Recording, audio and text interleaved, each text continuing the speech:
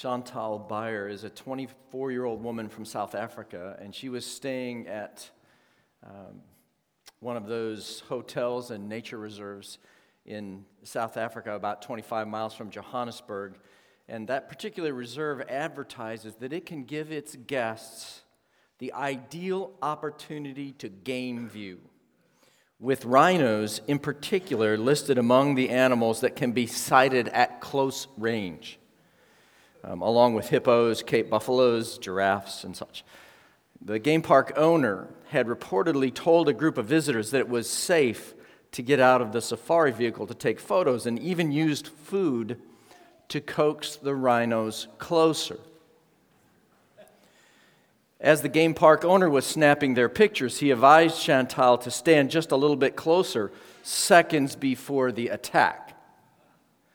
Photos show Bayer and her husband only feet away from the two rhinos. The newspaper said that just after the photo was snapped, the rhino attacked and its horn penetrated Mrs. Bayer's chest from behind, resulting in a collapsed lung and broken ribs. Mercifully, she survived.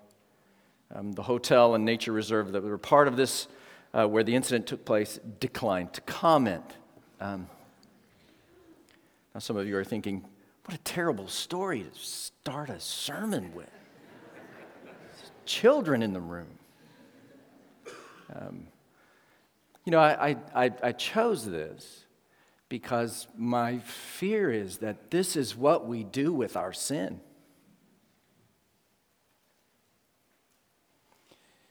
We domesticate it.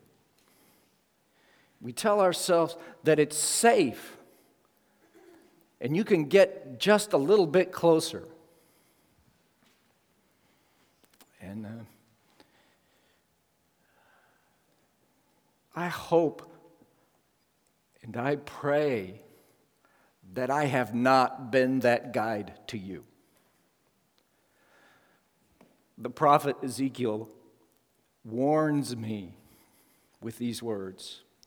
He says, "The word of the Lord came to me, Son of man, speak to your people and say to them, if I bring the sword upon a land, and the people of the land take a man from among them, and make him their watchman, and if he sees the sword coming upon the land, and blows the trumpet, and warns the people, and if anyone who hears the sound of the trumpet does not take warning, and the sword comes and takes him away, his blood shall be upon his own head." He heard the sound of the trumpet. He did not take warning. His blood shall be upon himself. But if he had taken warning, he would have saved his life. But if the watchman sees the sword coming and does not blow the trumpet so that the people are not warned, and the sword comes and takes any one of them, that person is taken away in his iniquity, but his blood I will require at the watchman's hand. It's one of the most sobering passages in the Old Testament for people who do what I do. And so, today, as a watchman, I am bringing to you a word of warning. Your sin is not harmless.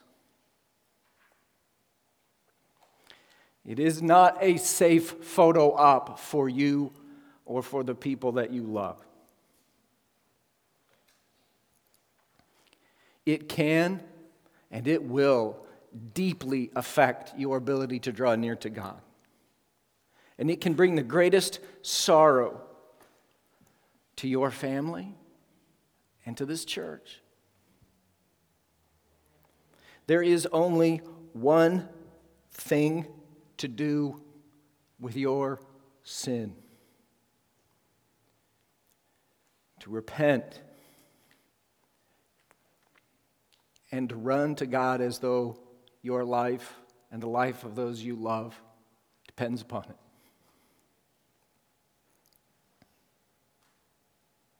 There was only one thing to do with that temptation that you have been recently turning over and over and over in your mind. Flee and run to God for your protection. And I want you to see with clarity that that is the central urging of the passage of Scripture in Joshua chapter 7 and 8 today that we're going to look at together. That's what God is asking of you. That's what He's inviting you to today. Because I want you to fix your mind on that, because this passage in particular is a bit of a distracting minefield. There's a lot of really important questions that we're going to have to address briefly. But the main point is that, right? That God is inviting you to turn from your sin today. And so if you'll turn in your Bibles to Joshua chapter 7 and 8, Lord willing, we'll get through both of those today. I'll pray for us, okay? God, we need mercy more than we know. So help us know better today. Take this word and show us your mercy alongside your holiness, and peel off the foolishness with which we look at our own sin and help us to see it well, and so that we might turn from it even this day, even this hour. So Lord, do have mercy on us. We ask this in your name. Amen. All right, well, to catch you up in the book of Joshua, right? So far, after wandering the desert for decades, God's people have at last crossed the river Jordan. They are in the promised land, and the land of Canaan. And things are going well. They've had this awesome victory at Jericho that God gave to them when the walls fell in, as Carson taught us a couple of weeks ago.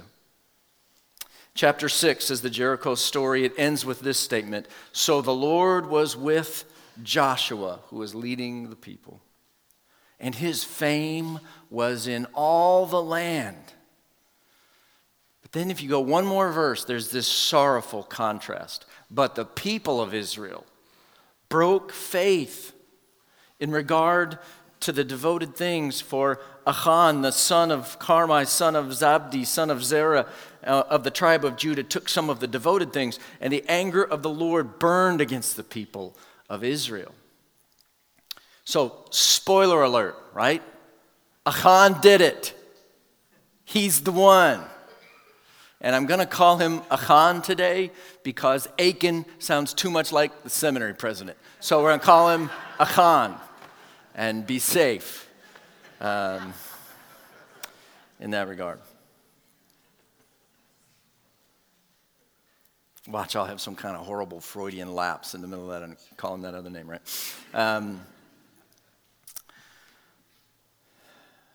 But there's some splaining that needs to be done right out of the box here as we think about this passage. First, what are the devoted things that he sinned regarding?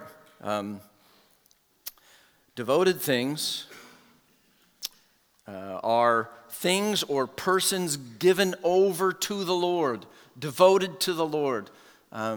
Often military plunder, and it's been given over to the Lord, sometimes by its destruction as an offering just up to the Lord. These things were forbidden for common use, but rather were to be an offering exclusively to the Lord.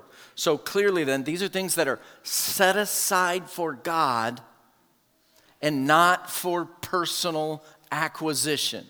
Okay? The devoted things. There's a second question that comes up here, and that's, what's up with God burning with anger towards his people? Right? Maybe this is just kind of some people will say, this is just kind of an Old Testament thing. This is an Old Testament God thing. Now he's nice. It's an Old Testament thing. The answer to that briefly is no, it's not an Old Testament thing. Listen to the New Testament. Romans chapter 2 says, "Because of your hard and impenitent heart, you are storing up wrath for yourself on the day of wrath, when God's righteous judgment will be revealed. Again, Romans is in the New Testament, okay?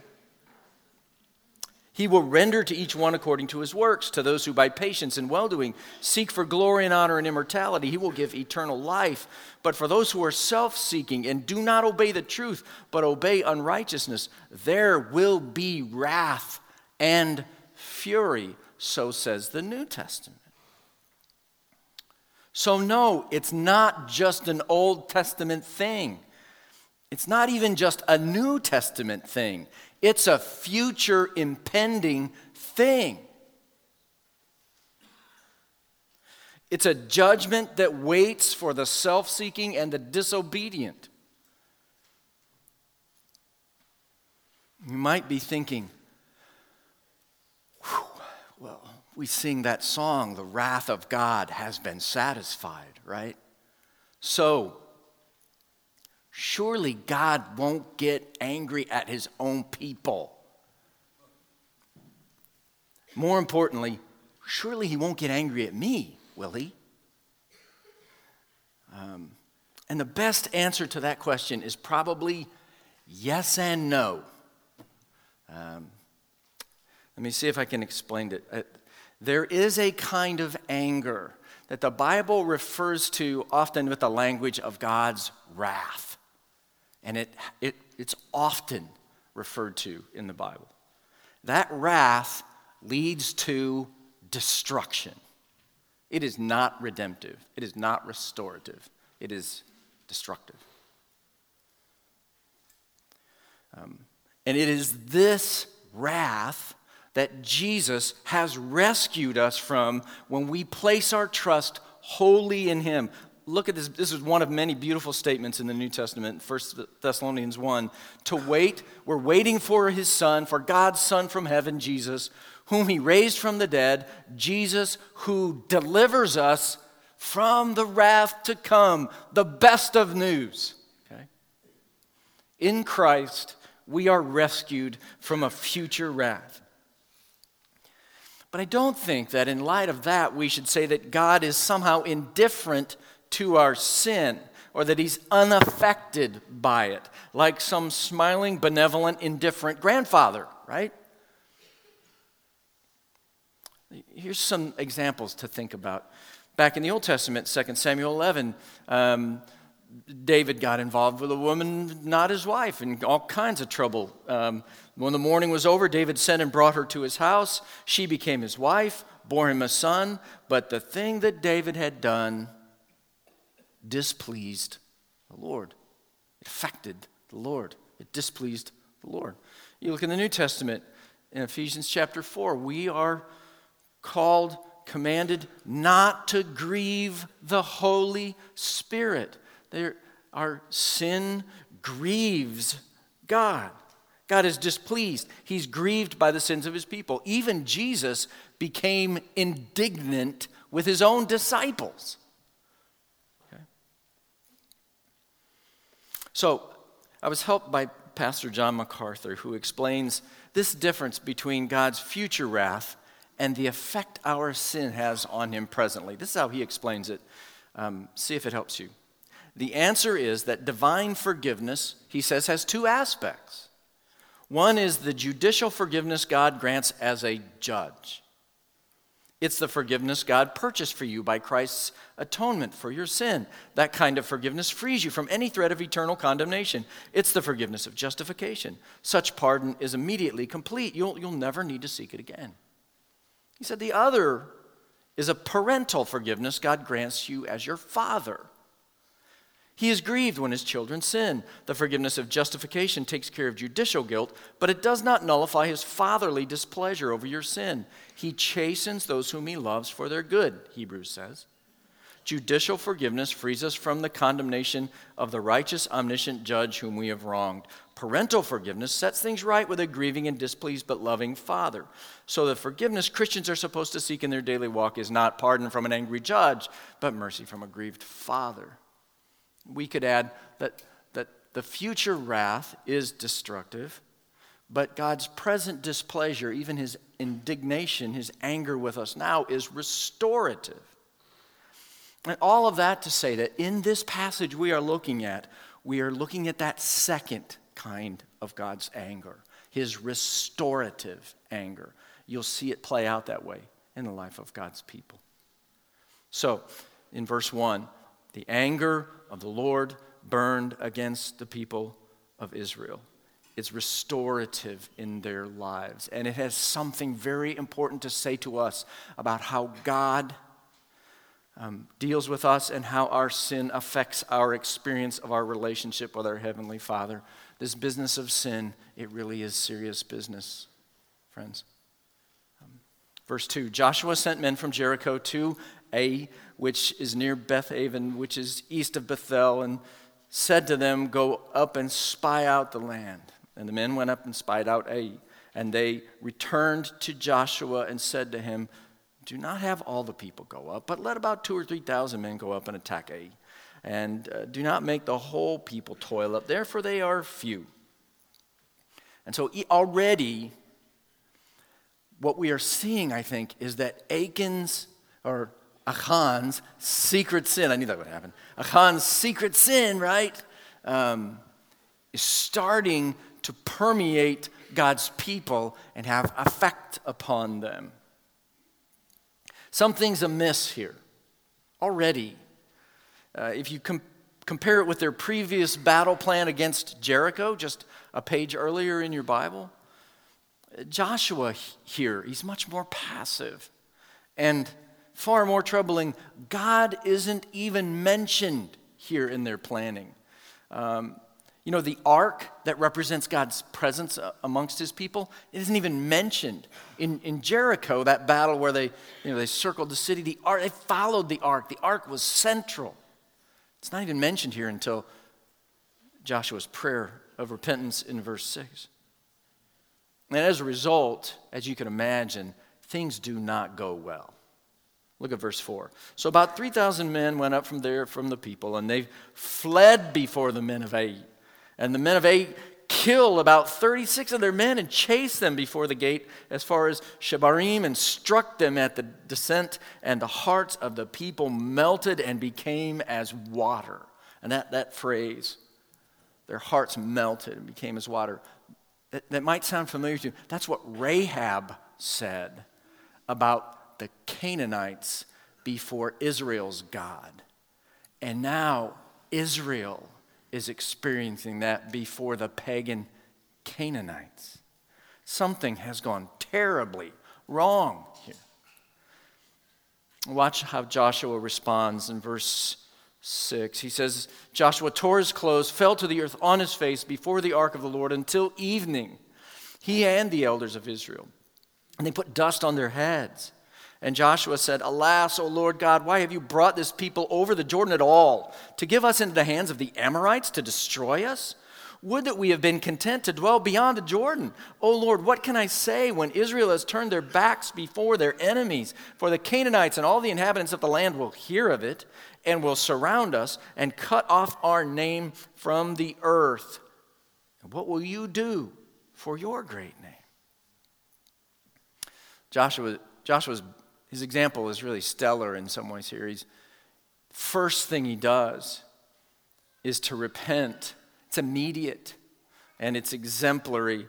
And if in the middle of it, if he sounds a little grumbly, a little whiny like the people who wanted to go back to Egypt, just understand he does not know yet what we know, right? We had a spoiler alert early. He does not know that it's Achan's sin that's underneath this. But God knows. God knows the source of their defeat. And the next thing he does is he lets Joshua in on it. Here's God's response. The Lord said to Joshua, verse 10, get up. Why have you fallen on your face? Israel has sinned. They have transgressed my covenant that I commanded them. They have taken some of the devoted things. They have stolen and lied and put them among their own belongings. Therefore, the people of Israel cannot stand before their enemies. They turn their backs before their enemies because they have become devoted. They have become devoted for destruction. I will be with you no more.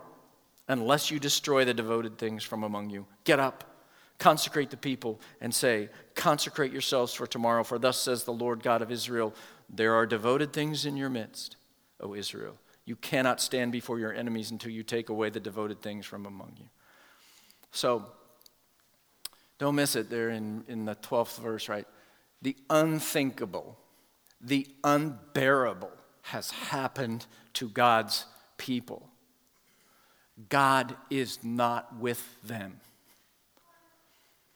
At least not as he was before. And he is threatening to not be with them in the future. And this is huge for them. If God is not with them, they have no hope. Okay? And this morning I wonder, is that huge to you? If your sin removed God's blessing from your life in some way, would that matter to you? How much would that matter to you? Would you fall to the earth and tear your clothes and pour dirt on your head in mourning because this would be so completely unbearable to you?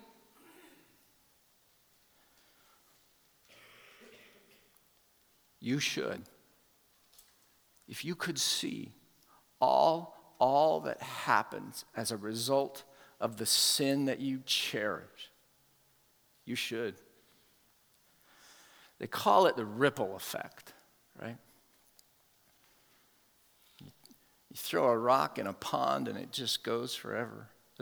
One very unofficial estimate, some amateur physicist tried to sort this out, right? He estimated that if you threw a 3/4 inch rock in a very placid lake, that one little pebble would have an effect about 2 football fields out from where it went in.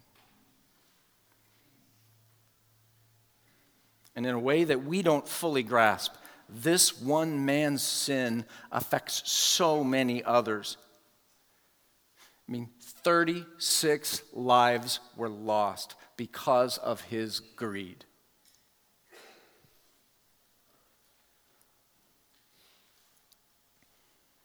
So make no mistake about it. Our sin affects others in ways that we cannot envision, even as it affects our own communion with God. You know, guys, 1 Peter 3 says, if you don't treat your wife with honor, God will not hear your prayers.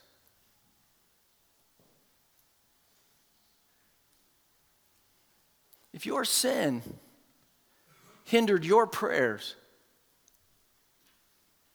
how much would that matter to you? Because it does. Verse 14, in the morning, therefore, Joshua says, you shall be brought near by your tribes, and the tribe that the Lord takes by lot shall come near by clans, and the clan that the Lord takes shall come near by households, and the household that the Lord takes shall come near man by man, and he who is taken with the devoted thing shall be burned with fire, he and all that he has, because he has transgressed the covenant of the Lord, and because he has done an outrageous thing in Israel. And Achan's secret sin is now about to be fully exposed, right? Verse 16, Joshua rose early in the morning and brought Israel near tribe by tribe, and the tribe of Judah was taken. And he brought near the clans of Judah, and the clan of the Zerahites was taken. And he brought near the clan of the Zerahites man by man, and Zabdi was taken. And he brought near his household man by man, and Achan the son of Carmi, son of Zabdi, son of Zerah, tribe of Judah, was taken. And Joshua said to Achan, my son, give glory to the Lord of Israel and give praise to him, and tell me now what you have done. Do not hide it from me. And Achan answered Joshua, truly I have sinned against the Lord God of Israel, and this is what I did. When I saw among the spoil a beautiful cloak from Shinar, and 200 shekels of silver, and a bar of gold weighing 50 shekels, then I coveted them and took them, and see, they are hidden in the earth inside my tent with the silver underneath. And by by divine revelation, Achan's secret sin has been brought to light, and everyone knows. But it was really never secret at all, was it? Because God knew.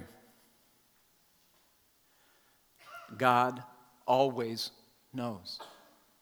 The psalmist teaches us again and again, Psalm 69, "Oh God, you know my folly. The wrongs I have done are not hidden from you." Psalm 44 is very similar. "If we had forgotten the name of our God or spread out our hands to a foreign God, would not God discover this? For he knows the secrets of the heart." And again in Psalm 90, "You have set our iniquities before you, our secret sins, in the light of your presence." So a long time ago, I bought a drink, like juice kind of drink. And it was this. It was, have you heard of Mystic? It's kind of some kind of drink, juice drink or something. But they did this thing. I flipped the cap over, and this is what the cap said.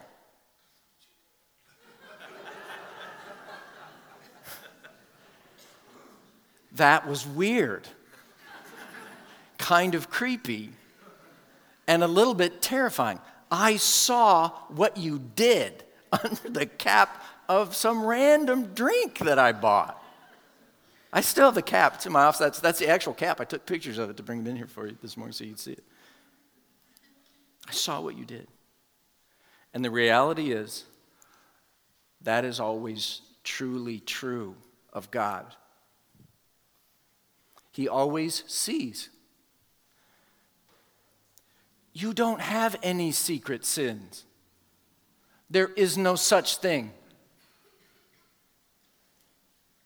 So, Joshua sent messengers, and they ran to the tent, and behold, it was hidden in his tent with the silver underneath. And they took them out of the tent and brought them to Joshua and to all the people of Israel, and they laid them down before the Lord. And Joshua and all Israel with him took Achan, the son of Zerah, and the silver, and the cloak, and the bar of gold, and his sons and daughters, and his oxen, and donkeys, and sheep, and his tent, and all that he had, and they brought them up to the valley of Achor, which means trouble. And Joshua said, "Why did you bring trouble on us? The Lord brings trouble on you today."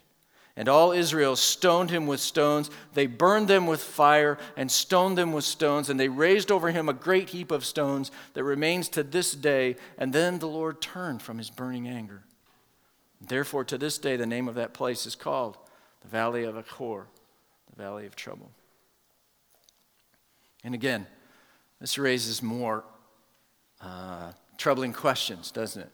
So, why no mercy for Achan? I mean, he confessed his sin, didn't he? Right? "I have sinned against the Lord," and he came clean. Well, the short answer is this, in my opinion: forced repentance is no repentance at all. The Apostle Paul writes about false repentance. He says that godly grief produces a repentance that leads to salvation without regret, whereas worldly grief produces death. Did you ever wonder why God went through such an elaborate process to identify Achan? He already knew, right? The tribe, and the clan, and the household, and then Achan. Could it be that God was giving him a chance to come clean?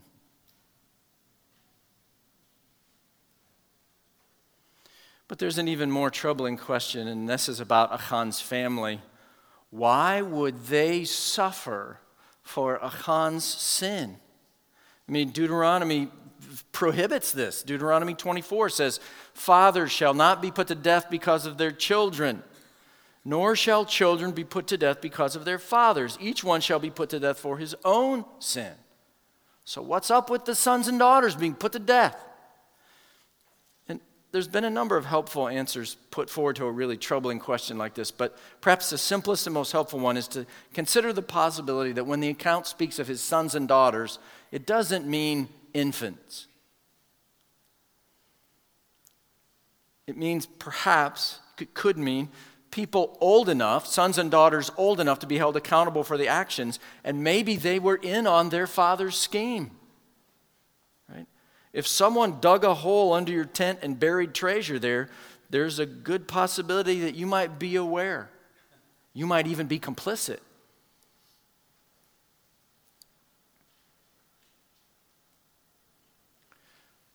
So they raised over him a great heap of stones that remains to this day, and the Lord turned from his burning anger, in verse 26. By addressing the sin in their midst, God's anger is assuaged. Right?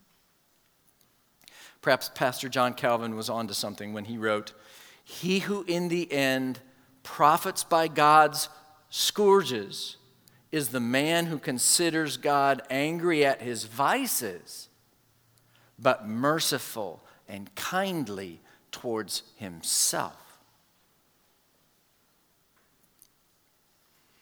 But there may be even a bigger question here than, is there mercy for Achan, or why was it withheld from his family? The question really is, will there be mercy for me?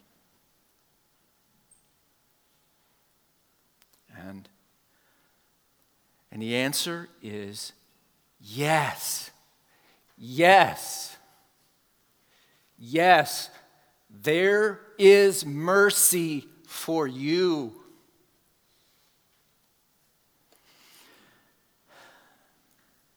If you will trust Christ to be your sin bearer, he bears that future judicial wrath of God for you. You will never face it. Listen again to the book of Romans, which says, God shows his love for us in that while we were still sinners, Christ died for us. Since, therefore, we have now been justified by his blood, much more shall we be saved by him from the wrath of God. Yes, yes, come to Jesus, trust in him, and you will find a grace greater than your sin that delivers you from the wrath of God. We're promised that. And the answer is yes, too, for those of us who name the name of Christ, who call ourselves Christian.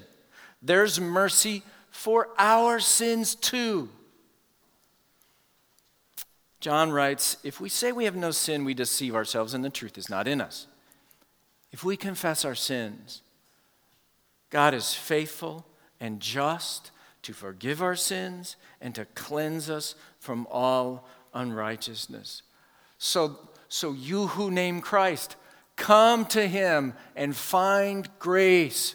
Confess your sin, and you will find grace. We're promised it, that is greater than our sin. And it's this grace that's now extended to the people of Israel in the opening verses of chapter 8. The Lord said to Joshua, do not fear, do not be dismayed. Whew. That's good news. Because they were terrified. And they were seriously dismayed. And God says, do not fear.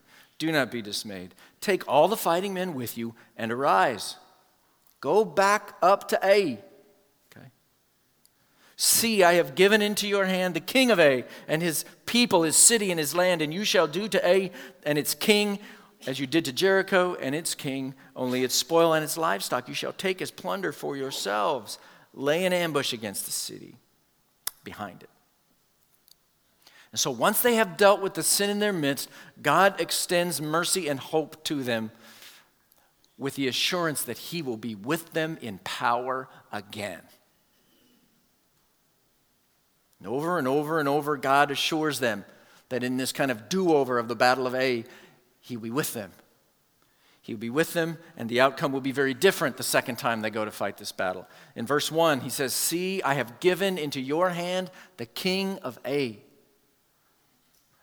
Verse 7, Joshua repeats that, you shall rise up from the ambush and seize the city, for the Lord your God will give it into your hand. Down in verse 18, the Lord said to Joshua, stretch out the javelin that's in your hand towards Ai, for I will give it into your hand.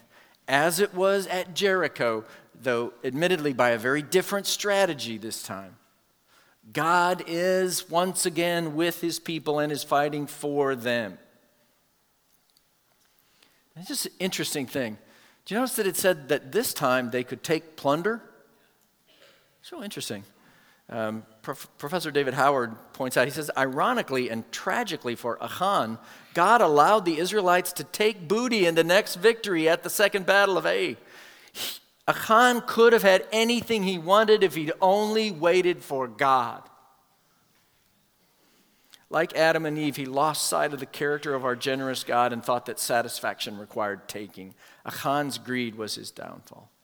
And so as the chapter unfolds, you can read it all later, an ambush is plotted at God's directive and his timing, and a total victory is won. Total victory. Verse 22, the others came out from the city against them, so they were in the midst of Israel, some on this side and some on that side, and Israel struck them down until there was none left that survived or escaped. Verse 25, all who fell that day, both men and women, were 12,000, all the people of Ai. But Joshua did not draw back his hand with which he stretched out the javelin until he had devoted all the inhabitants of Ai to destruction. So, more problems, right? Everybody? Men and women? What about children? This is a recurring issue in the conquest of the Promised Land in books like Joshua, right? Keeps coming up. Atheists like Richard Dawkins say that our God is propagating genocide. And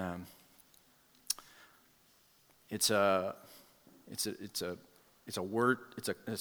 accusation worth answering. We don't have a lot of time to address it this morning. We'll talk more about it, I'm sure, as we go along. But let me give you one insight that helps differentiate between what's going on here and the accusation of genocide, right? There's a guy named Joshua Ryan Butler who's written a book on some of these matters, and he says the cities that Israel takes out are military strongholds, not civilian population centers. Say the word city today, and most of us think of urban centers flooded with civilians. I live in the heart of Portland, a modern metropolitan city, he says. When I walk outside my front door, I see houses, restaurants, businesses, hospitals, and schools. It's thus not surprising that when I come across Israel taking out a city like Jericho, the first image that comes to mind is a civilian population center. But he says in the ancient Middle East, things were different.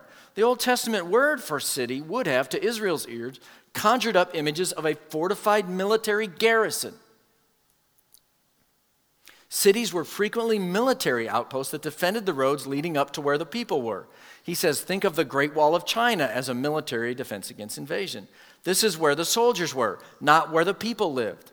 Women, children, and other civilians were in the towns and villages of the surrounding countryside, looking to the cities for military protection. A city having no survivors is not a picture of a civilian massacre, but the taking over of a military stronghold. Civilians were not targeted, combatants were. So he is saying that Ai and Jericho and the like were more like forts than cities. They did not have large civilian population. Okay. And that's one important distinguishment between what the accusations are made about the way our God deals with innocence and what is actually taking place here. A lot more could be said. Maybe we'll talk more as we go through Joshua.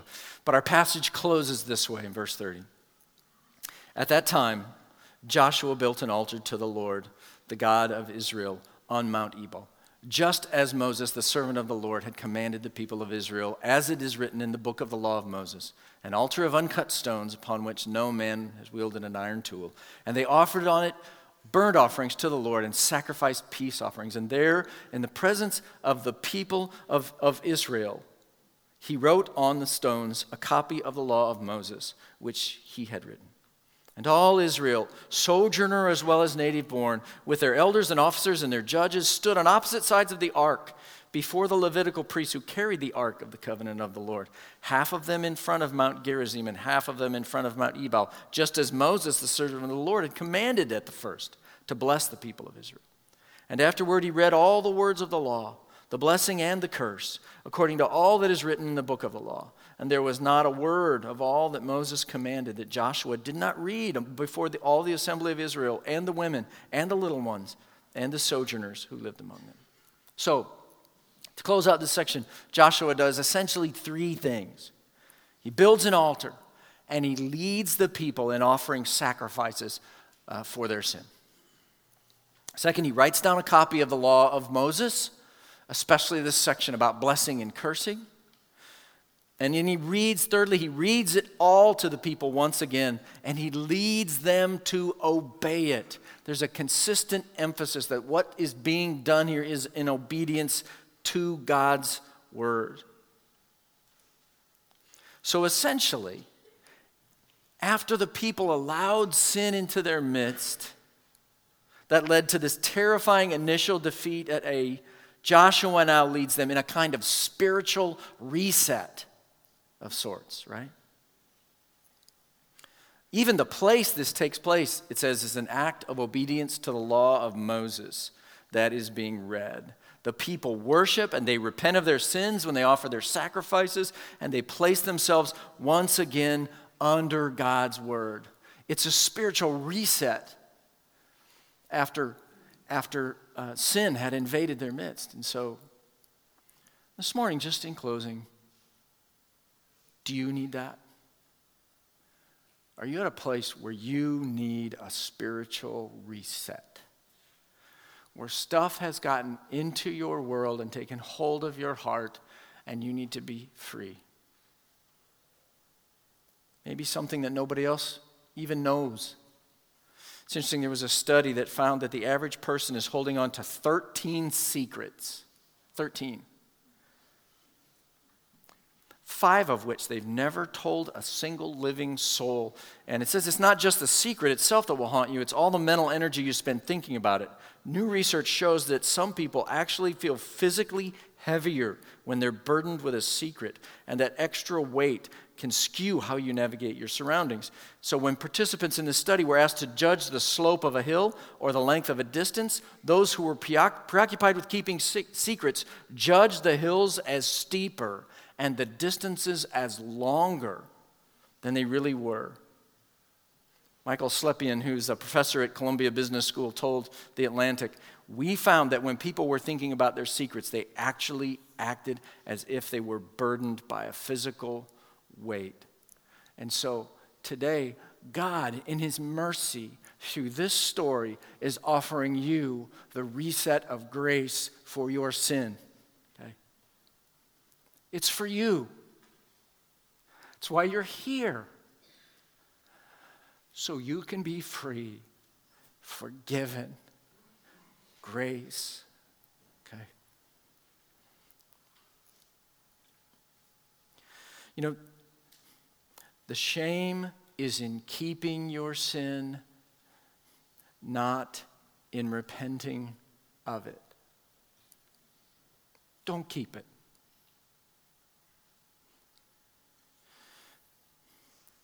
Do you have sin today that you need to deal with? You know you need to deal with it. God's pressing you right now to the point where you wish you'd played sick, okay?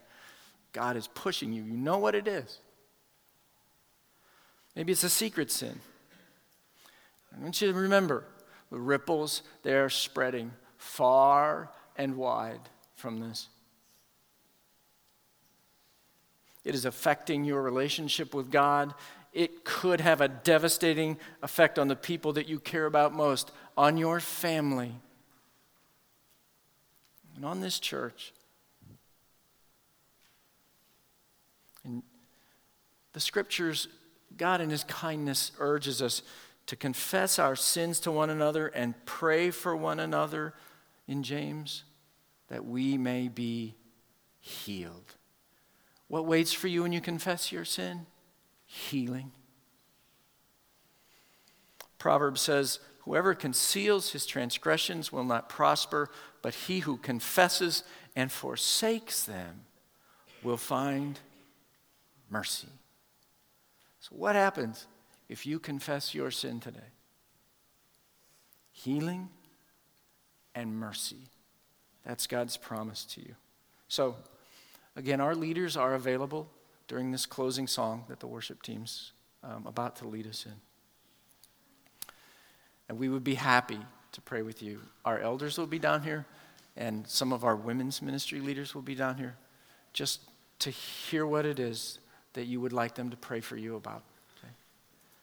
And so again, the shame is not in the coming, it is in the keeping. And you're probably here with somebody you trust, someone in your small groups here, maybe your small group leaders here, your family is here with you, you have a friend sitting near you or across the room. And it is perfectly acceptable. It'd be good for you to walk across the room and say, hey, will you pray for me? I mean, if you can't get it out now, say, we'll talk later, but I wanted to get it on your radar. Would you just pray for me, for God's mercy on my life? And so the big thing, though, is don't delay. Postponing makes sin harder to forsake, not easier. It'll always get harder. And the ripples get bigger. So stand with me. Let's worship our God with our voices and as we turn from our sin together.